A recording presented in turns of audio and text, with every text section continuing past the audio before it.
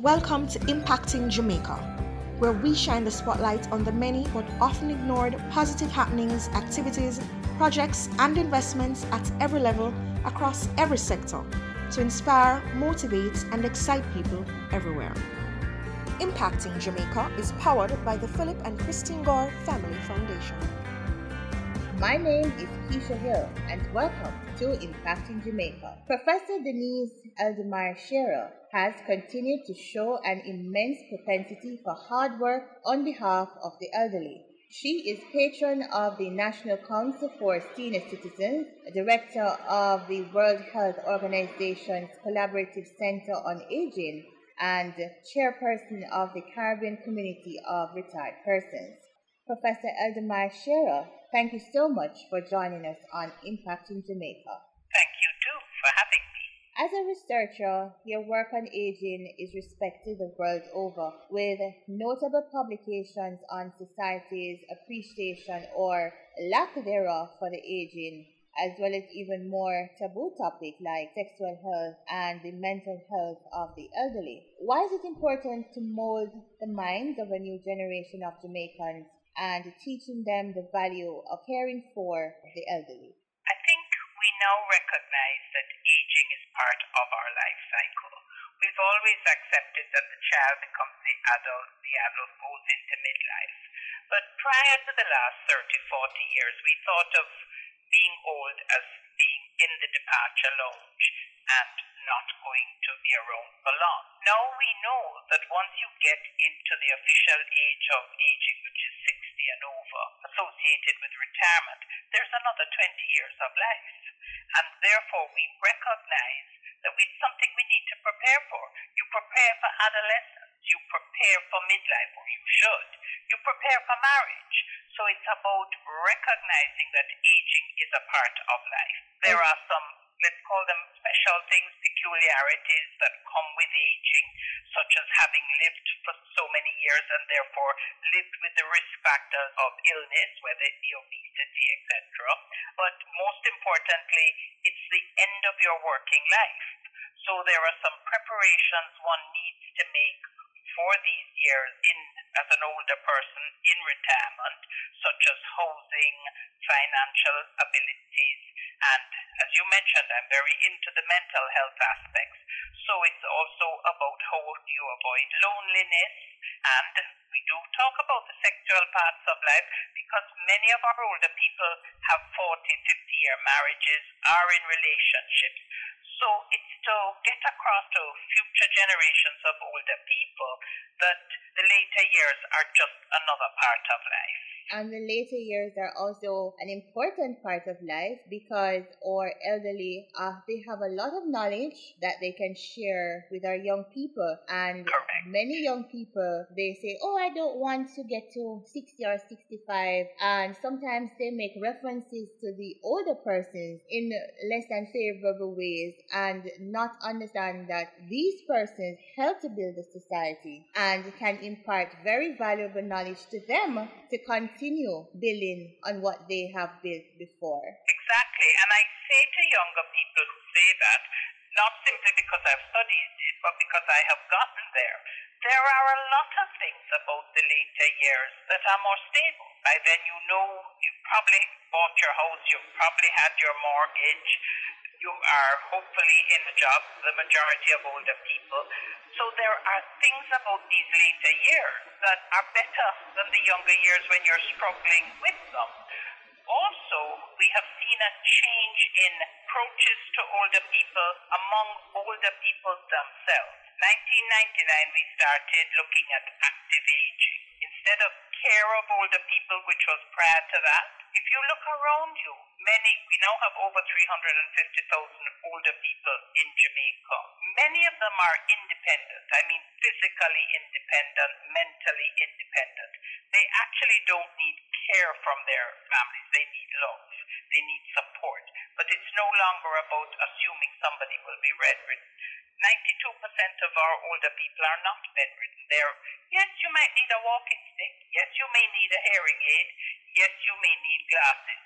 but it's about living life to the fullest. Well, that is so true, and I also realize that there are many persons who are living past 85. Some are even celebrating their 100th birthday, and they're getting up, even going to the farm. That's right. Right. I read a story recently where there was a lady, 99 years old, and she was getting up every morning and going to her farm, and she didn't need any support in terms of physical support. No, and this is what we have to balance, because our family size has reduced. Gone are the days when you have 6 or 8 children. There was always somebody to keep you company.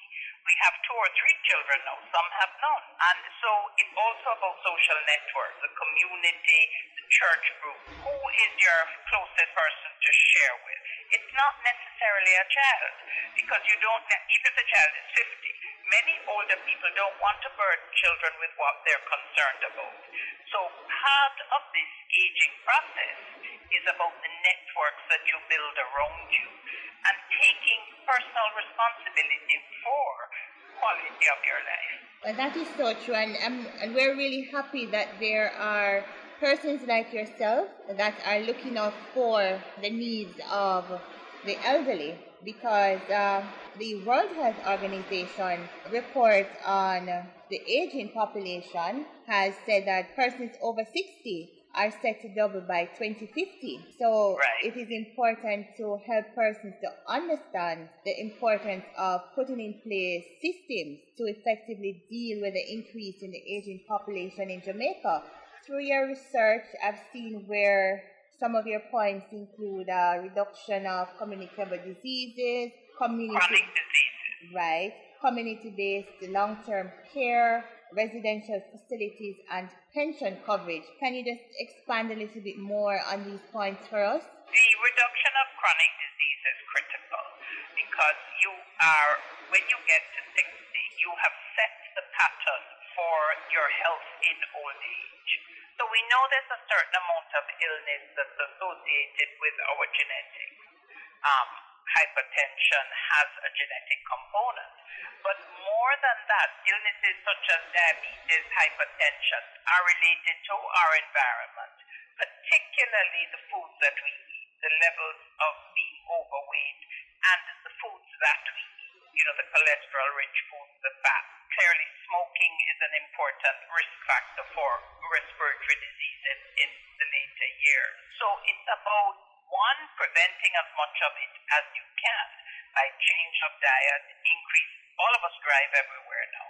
That's why 50 years ago, when people still walked everywhere, especially in the rural areas, there was not as much high blood pressure and diabetes. So what's the alternative? Taking the steps that work, making sure to walk. But it's also, once you get an illness, managing it properly so that you don't get the complication. So you can get your hypertension, diabetes, heart disease, but you don't have to lose a limb. You don't have to have a stroke, but it's about management, it's the doctors taking medication.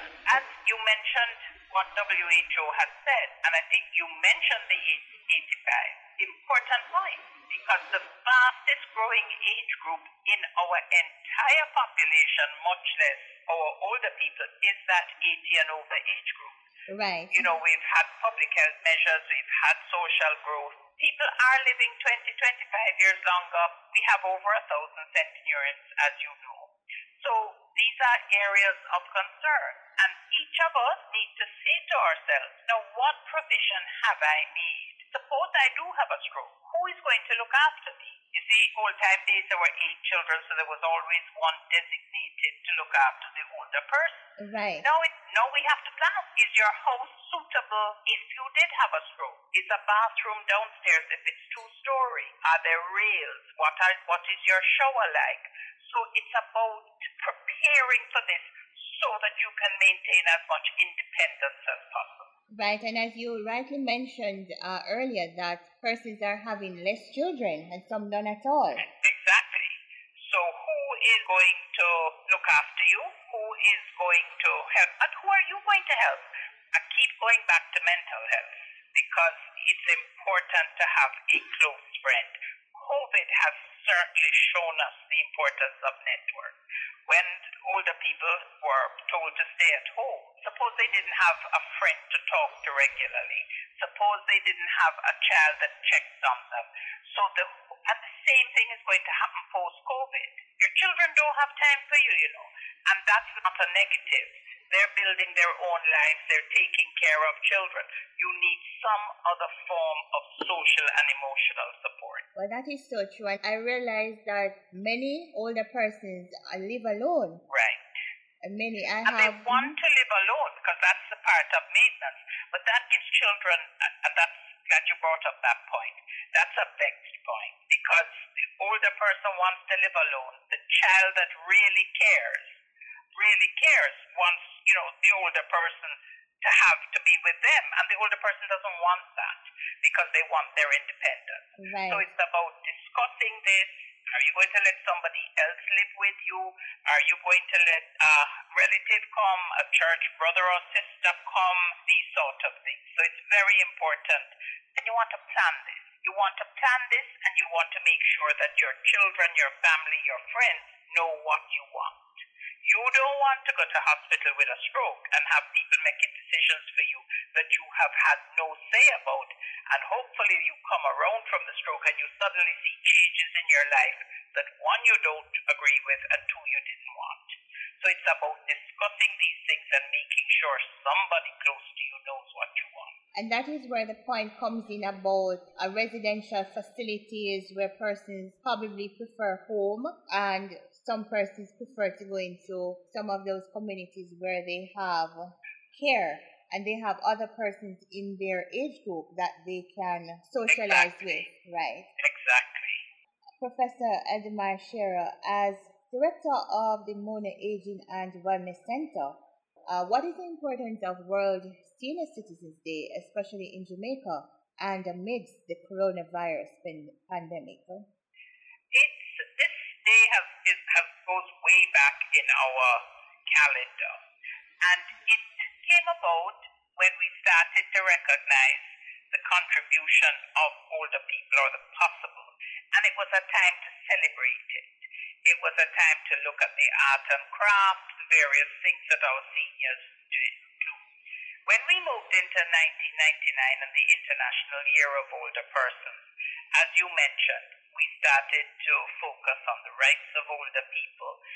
And it's not, whereas countries have the rights of people, there are rights of older people that are not embodied in the overall rights. Things like long-term care, etc., not necessarily in there. So it was a chance, or is a chance, to focus on what older people need and what younger people. That 1999 introduced an intergenerational aspect to it. What is it that older people can do for younger people? How can we build the bridges between the generations? How can we maintain the love between the generations? The childcare that older people do, how can we make sure that it is adequate, that it is current? They may have old-fashioned ideas from 50 years ago. Their children may have different ideas.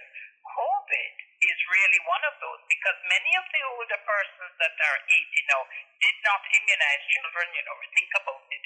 All of that came in after independence, that children have to be immunized. Well, that's an interesting point. We really didn't know that part. No.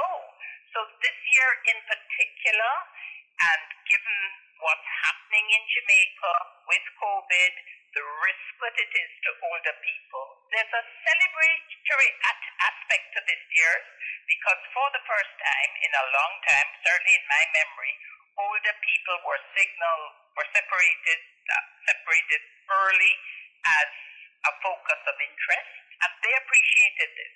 The persons were concerned that they were vulnerable and included them in special advice. And of course, they were the first priority group, other than healthcare workers, to get the vaccine. So this is an opportunity this year for us to encourage more persons to get vaccinated. Now that we have targeted older people, and with what is happening with COVID now, and younger people getting sick, It's also a time for us to urge the younger people to protect their older family members and their community members by getting vaccinated themselves. So it's a time to celebrate aging, but also to highlight what else needs to be done. Okay, thank you for that information. But what are some of the other ways in which younger people can show their appreciation for their elderly or older relatives? A telephone call, just phone them. Also find out what would they like. In the past, it's about taking them out on an outing, which by the way often is church. I came to appreciate that when I was much younger. I asked an older lady what was the best Christmas present, and she told me the drive to midnight service. So it's doing something for them that makes them feel special. The gift has to be appropriate. It may in fact be their medications for a couple of months, but it's that sort of thing, and just highlighting them and making them feel loved and treasured. So in other words, they like or prefer the simpler things, and yes, we can reach out to them, especially in the pandemic. I've seen where children can even make cards for their grandparents at home. So instead of going to the store, they could make it. I'm sure their grandparents would feel it even more appreciated that they did it themselves. Exactly. That's so true. And it's something they'll remember. And when we were doing the centenarian celebration, just to reinforce what you're saying, we were going to give them a plaque and that sort of thing. But we luckily did a focus group with them first. They wanted a cup that they could pass down the generation. Right. I realized that the older folk, they like to keep it simple but memorable. Yes. But I think it's most important thing of Senior Citizens Day is to reaffirm your love and support of the seniors in your life for the year to come. It's not just about the day, but it's a commitment and a recommitment for the year to come. Professor Eldemire Shearer, thank you so much for joining us today on Impacting Jamaica, and we look forward to speaking with you again as we seek to highlight the positives in our country as it relates to our elderly citizens. And thank you for putting the highlight and spotlight on our elderly people. Impacting Jamaica is powered by the Philip and Christine Gore Family Foundation. If you or anyone you know is involved with projects and activities that motivate, and encourage, send us an email at impactingjamaica@gmail.com. We would love to hear from you. Do join us again for another in the series on Google Podcast, Audible, Spotify, Podcast Addict, and Stitcher. You can also visit us at impactingjamaica.com.